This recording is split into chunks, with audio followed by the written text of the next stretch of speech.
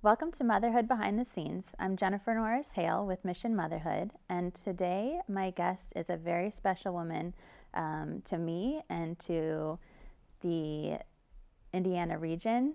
She does a lot of work in advocacy for moms in our state, and I'm just very honored to have her.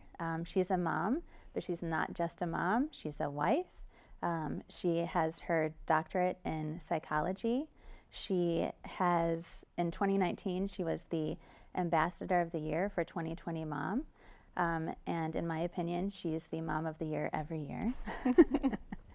And we met just through our passion for maternal mental health and advocacy, and I'm just always inspired by her and her story. Today, our guest is Dr. Corie Hess.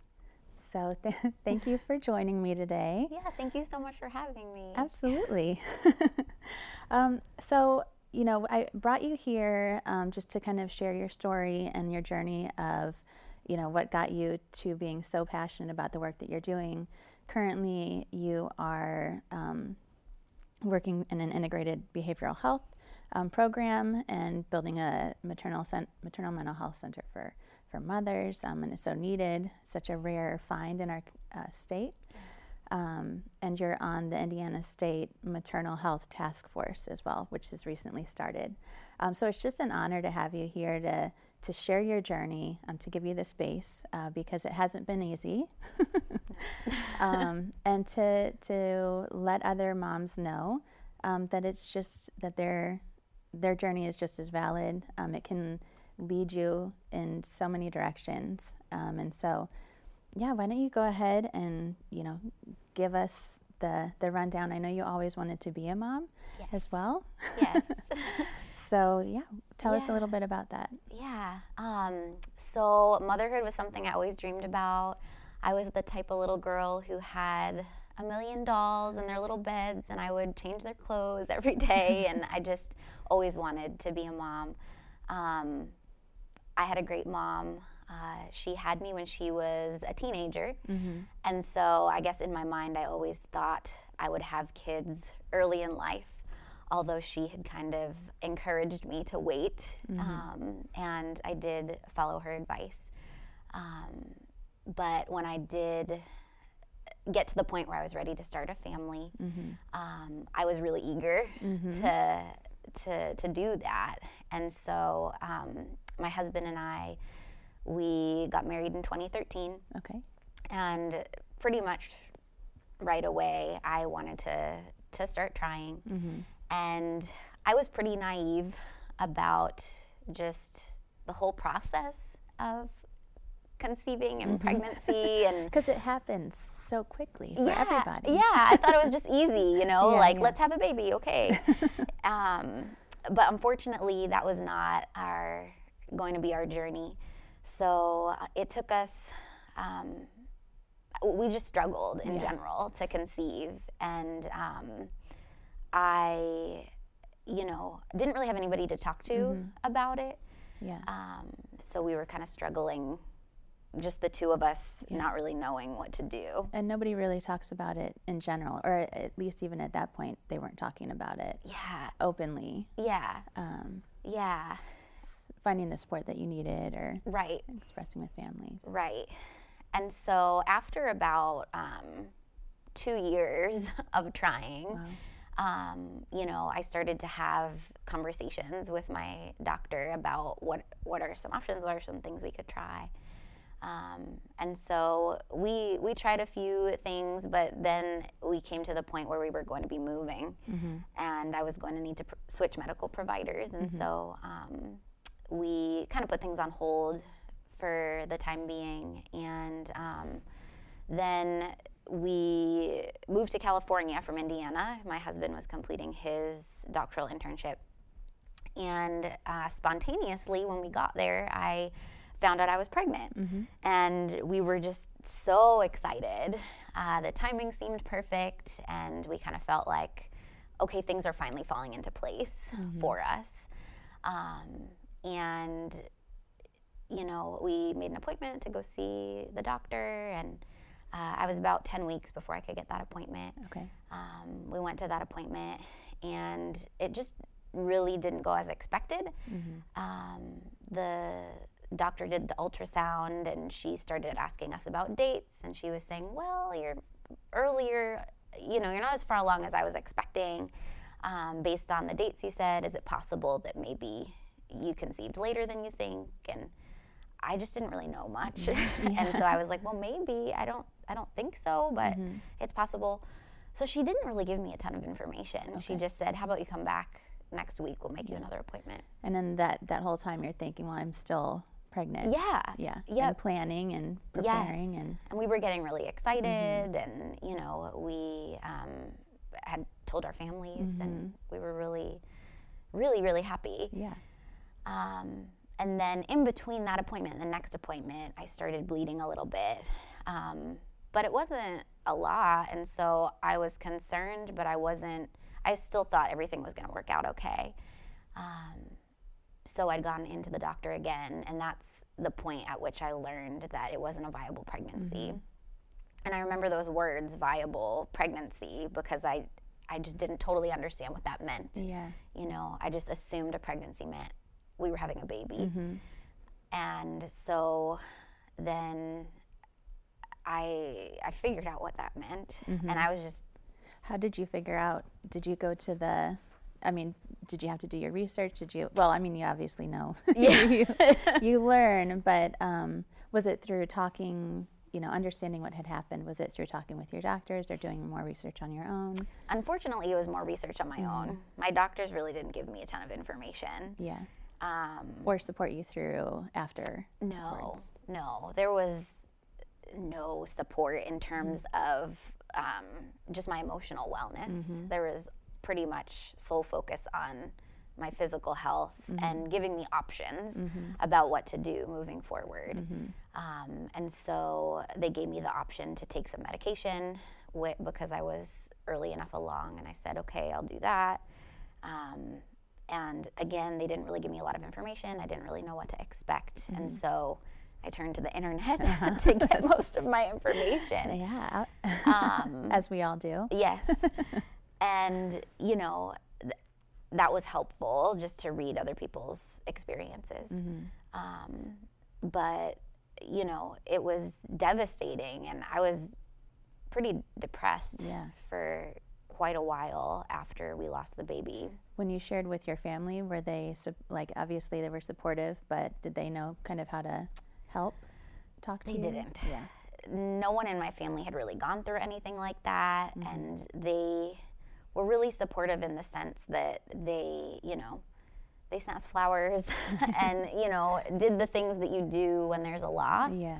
But it felt very different, and they didn't really know what to say. And inadvertently, things were said that were not helpful. And it was just very isolating. And I think my partner also didn't really know how to respond or what to do. And even to deal with it in his own capacity as well. Yeah. The support for dads or partners is also, very lacking or even misunderstood at this point. Oh, yeah, absolutely. So you experienced the loss, still kind of isolated and working through it on your own. Yeah. And then you were able to get pregnant again. Yes. Okay. So we got pregnant again. We had our loss in October of, it was 2015.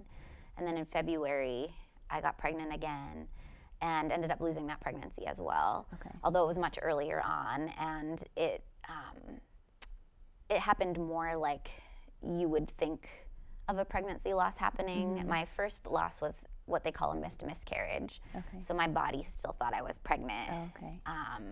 Whereas the second time around, there was no medical intervention really needed afterwards. But so at that point, I was really scared, just thinking, we're never going to be able to have kids. What's going on? Why is this happening? So I expressed my concerns to the doctor and didn't really get the support I wanted or needed. And I really had to push and advocate for myself to get a referral to a specialist. And at that point, where were you in your studies and kind of your career? Yeah, so I was in the second year of my doctoral program. Okay. And it was kind of a unique situation because my husband and I both completed our doctorates through the same program. Okay. When it was time for him to go on internship, I was still in the program. We didn't want to do a long distance relationship. Okay. And so the program we were in was really supportive, and they allowed me to go with him and do a lot of my coursework virtually, which at the time wasn't really a thing. I mean, now that we're post-COVID, people do that all the time, but this was very, very new, and it was an exception that they were making at the time. Awesome. But I really appreciated it. Yeah. Although at the same time, I was isolated from all that support as well. And it was really hard just to juggle and balance school with the loss and navigating that whole process. There's no time to kind of like pause and gather yourself. Yeah. Although we do the best we can. Yes. So you were, kind of like thinking about it as well and going through this, and we've talked about this, but even as someone with having a doctoral degree, that you're experiencing the isolation, you're experiencing the anxiety, but it's hard to reflect that on yourself. Yes. So a lot of moms are hard on themselves because they can't recognize depression or they can't recognize the changes in themselves. Yeah. And then layering on maybe that you could identify it in others, but it's hard to identify it in yourself. Oh, yeah. Just that it's so common as a woman and as a mom. Yeah. Yeah. So. And I actually did seek out therapy at that time. Okay. Unfortunately, I found that I had a hard time finding a therapist who I could connect with around the loss. Okay. I think I went through 3 before I found a person who I felt like had the knowledge and was kind of giving me what I needed. Okay. So that was just another challenge on top of everything else I was dealing with.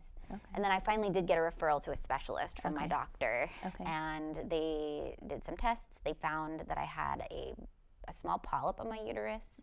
And they did a procedure to remove that. And then pretty soon after, I got pregnant with my son, my first son, Alex. And so at that point, we were cautiously optimistic. I think when you are pregnant after loss, and I've said this before, I think it just kind of robs you of the joy of that pregnancy experience because it's hard to get excited. There's just too much anxiety there. And so I definitely struggled with that. I think once I got into my second trimester, I felt better because my losses had been early. And so I started to have more hope that we were going to take a baby home.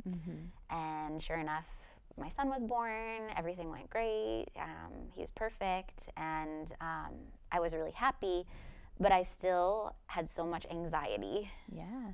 Just resulting from the loss and, everything we'd gone through, and then just being a mom, there were so many pieces that I didn't expect. Right. And, again, I just didn't recognize the signs of anxiety in myself, And this was in 2015? This was he was born in May of 2017. 2017, okay. Yeah. And I just referenced that because of still how fresh these conversations, and as much as we try to advocate for, this is just 5 years ago. Yeah. This isn't something that's like 20 years ago. Yeah. It's still very fresh and very, with a lot of work to be done. Yes, absolutely. And so, why you being an advocate and, sharing your story is so important in all the work that you do. Yeah.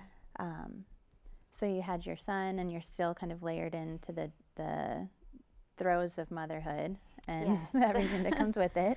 Yeah. And I think it was really hard just juggling that with being in a doctoral program that was very demanding and trying to find that balance.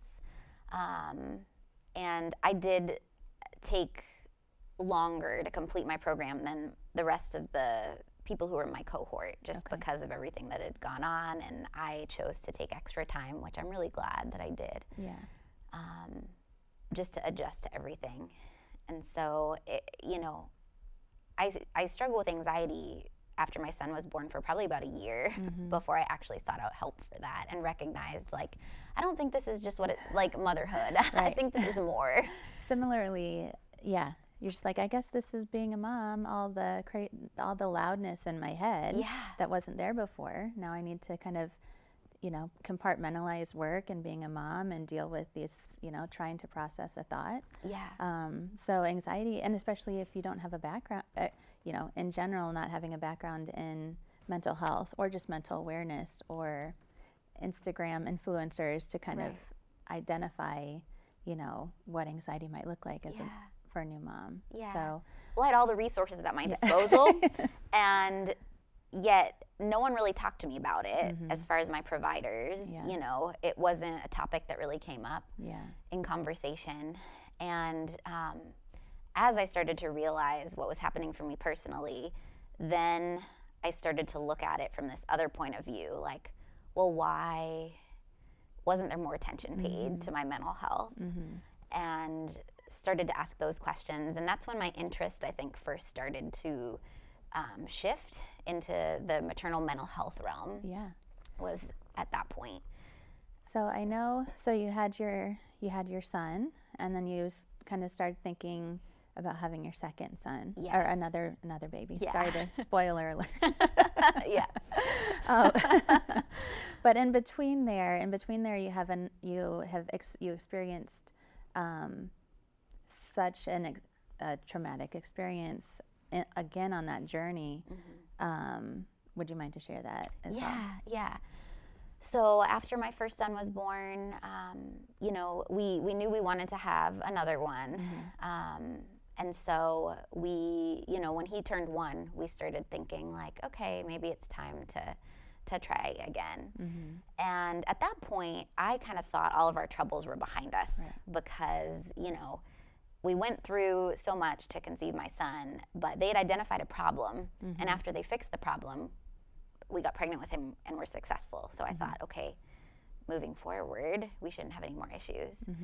So I got pregnant pretty much right away after we decided, okay, let's do this. And we were just so happy. And it seemed like everything was finally falling into place yet again.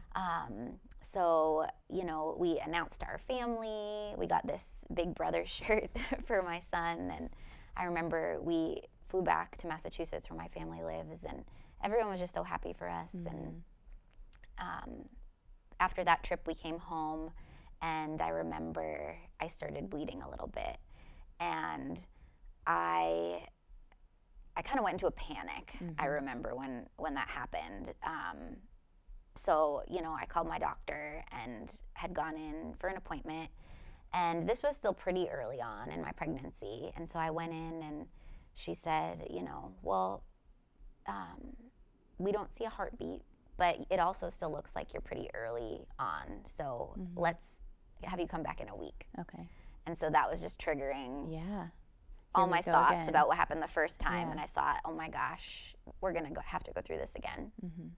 And so we went back, and again, things were kind of on the fence, and I feel like she gave me some hope, like, well, let's just come back next week and we'll see. And so I felt like I was getting just dragged through the mud. So we went back the following week, and at that point she was like, I'm really sorry, I don't think this is a viable pregnancy. And we, I was sad, but at the same time I'd gone through this before, and so I felt like, well, at least I know what to expect this time. Okay. And so I opted to take the medication because I'd done that before. And it didn't work the first time. So I called the doctor. She told me, take another round. So I did. And then things were starting to happen. I was at home. And I noticed that I was just bleeding a lot more than I had the first time. And something didn't feel right. And, it got to the point where I couldn't stand up without just bleeding. Without getting too much into the gory details. There was a lot of blood. And so I said to my husband, we need to go to the hospital. Something's wrong. And he said, okay. But I wasn't, at that point, I don't know, I wasn't super panicked for some reason. I was just very casual about it. Something must be off Yeah, here. I was like, this isn't right, let's go to the hospital. So I was trying to figure out how to get to the hospital because I couldn't stand up without it just being a mess. So we tried to like wrap me in towels as best as we could and get me in the car. And then, you know, the hospital's 5 minutes from our house, luckily. Okay. So we grabbed my son, we drove over there, got to the ER, and he got me a wheelchair and brought me in.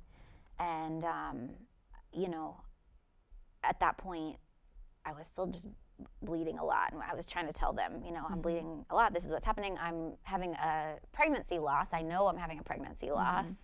You know, this is what's going on. So they took me back into a room and, you know, put me on a table and put this blanket over me.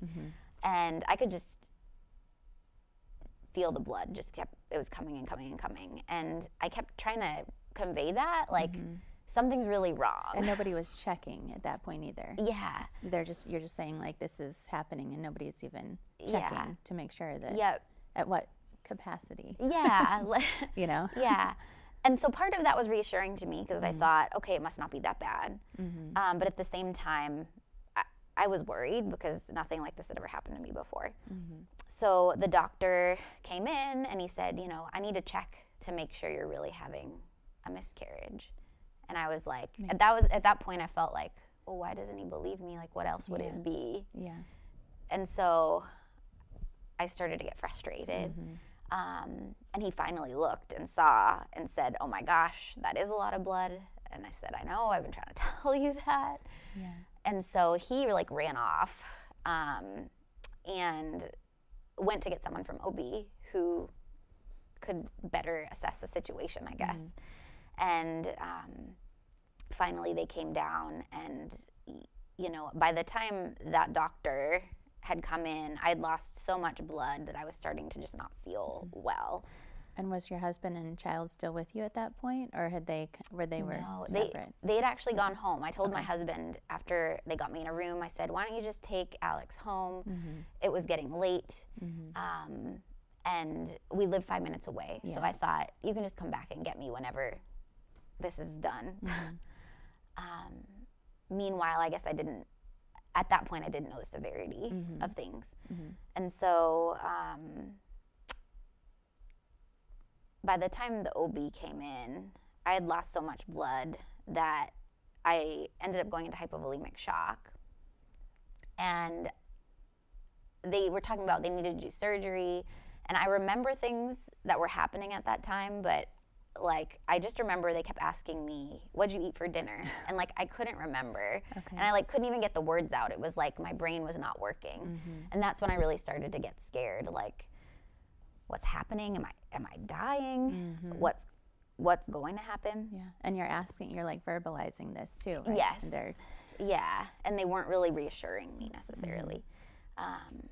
So then I remember going into a trauma room, and I remember seeing like up on the wall the word trauma. And that's when I really started panicking. Wow. Like, oh my gosh, I'm dying. Yeah. Like, and at that point, I don't know who, someone called my husband to come back. And I remember being in the trauma room, and my husband and my son came in, and I honestly had the thought, like, this is the last time I'm going to see them. Like, I'm dying right now. And I was kind of in and out. Like, I remember what was happening, but at the same time, you know, it was just a very strange experience. Was your husband as well in that moment? Did he understand the severity? He didn't. Okay.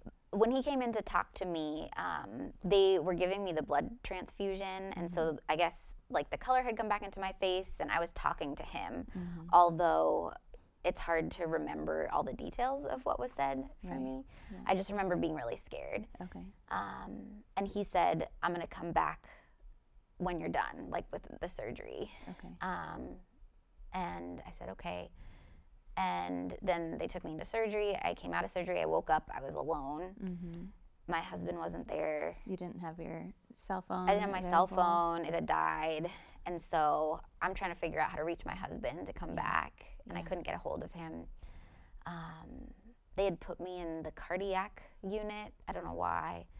And I was still breastfeeding my son at the time, so they brought a breast pump into the room for me because I asked for it. I said, I was getting uncomfortable. I said, do you have something I could use?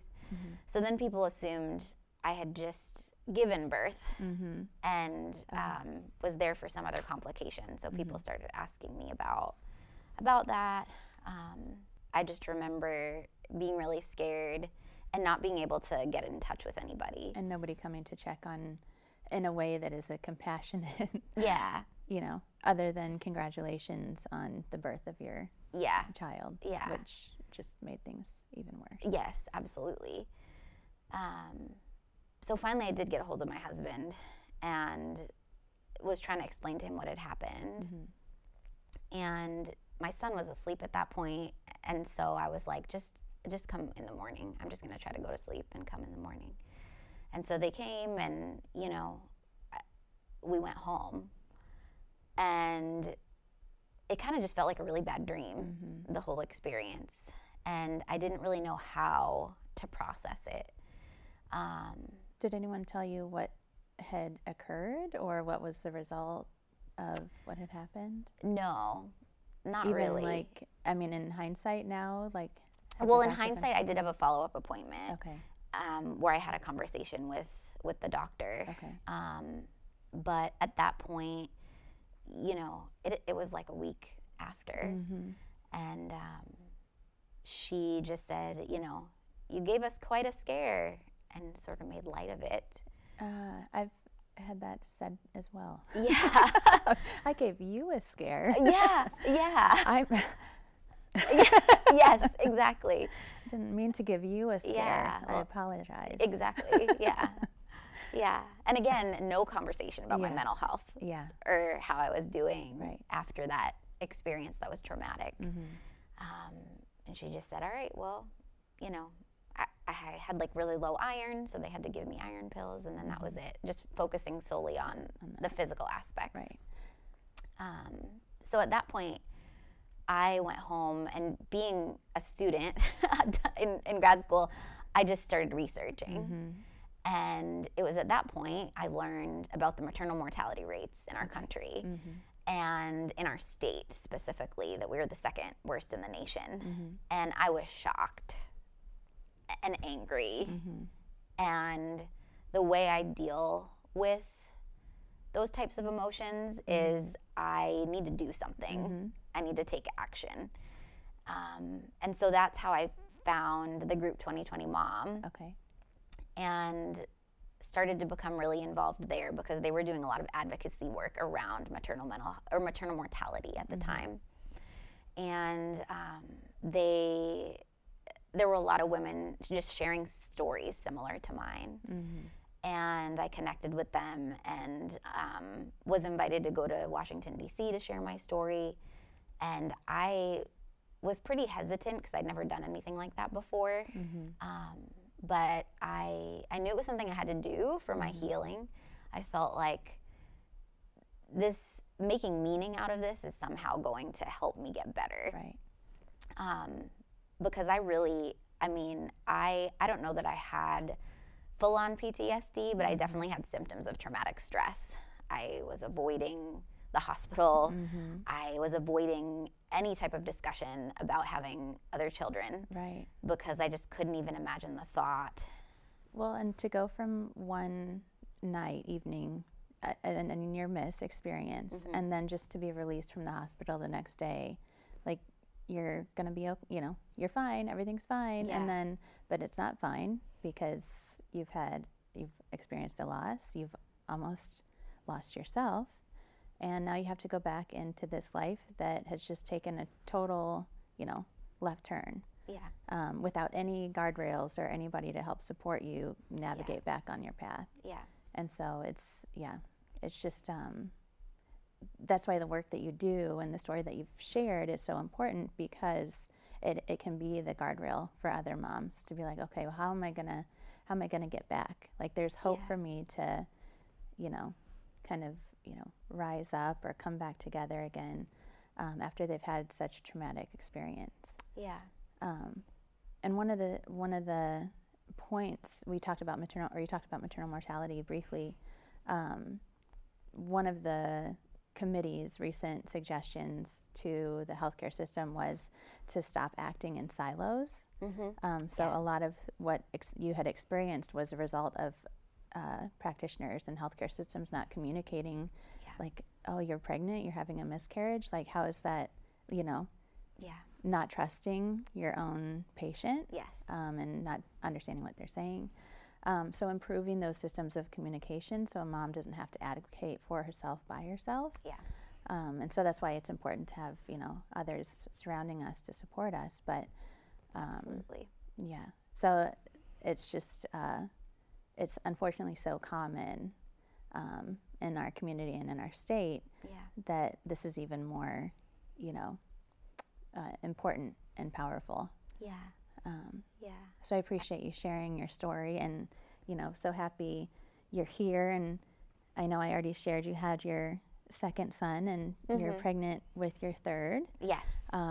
So very exciting. And what were some things kind of along the way?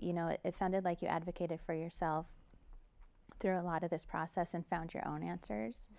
If there's someone who's experiencing something similar, or knows someone who's experiencing something similar, and you work with moms all the time, so what would you say to a mom, or what do you say to a mom who is kind of in this feeling alone and lost? I think I really encourage just reaching out for support. There are so many wonderful resources out there, and I think that's just something on a systemic level, providers can even do to help support patients. Just being able to provide some of those resources that are available. There's so many wonderful online support groups through Postpartum Support International, or I frequently give the resource for PALS, Pregnancy After Loss Support, for women who are trying to get pregnant again after a loss.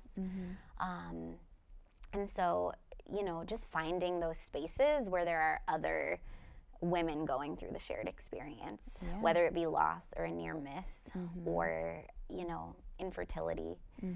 There are lots of groups out there. It's just getting that knowledge out into the public. And that's something I really am trying to do through my work with our local Maternal Mental Health Coalition, is just getting all those resources to every provider, so that everyone who experiences a loss or some type of trauma throughout the pregnancy process knows where to go to get help. Right. And knows how to speak to their patient about how to get help as well.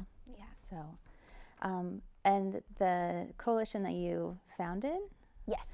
So the Muncie Maternal Mental Health Coalition, we'll have resources available after all of this. So if a mom is looking for support and resources, she can reach out to your coalition, Postpartum Support International. You can be inspired by the work that 2020 Mom is doing at a state level and at a federal level. Maternal Mental Health Leadership Alliance is another good resource. So we'll make sure that you have the resources you need, and that you know that this is not like a singled out experience, that this is something that a lot of moms experience, and that together we're trying to not normalize, but together we're trying to change this conversation surrounding maternal mental health. So as part of that, I just appreciate you being with us today, and sharing your story and just all the work that you do. Thank you. I really appreciate you having me.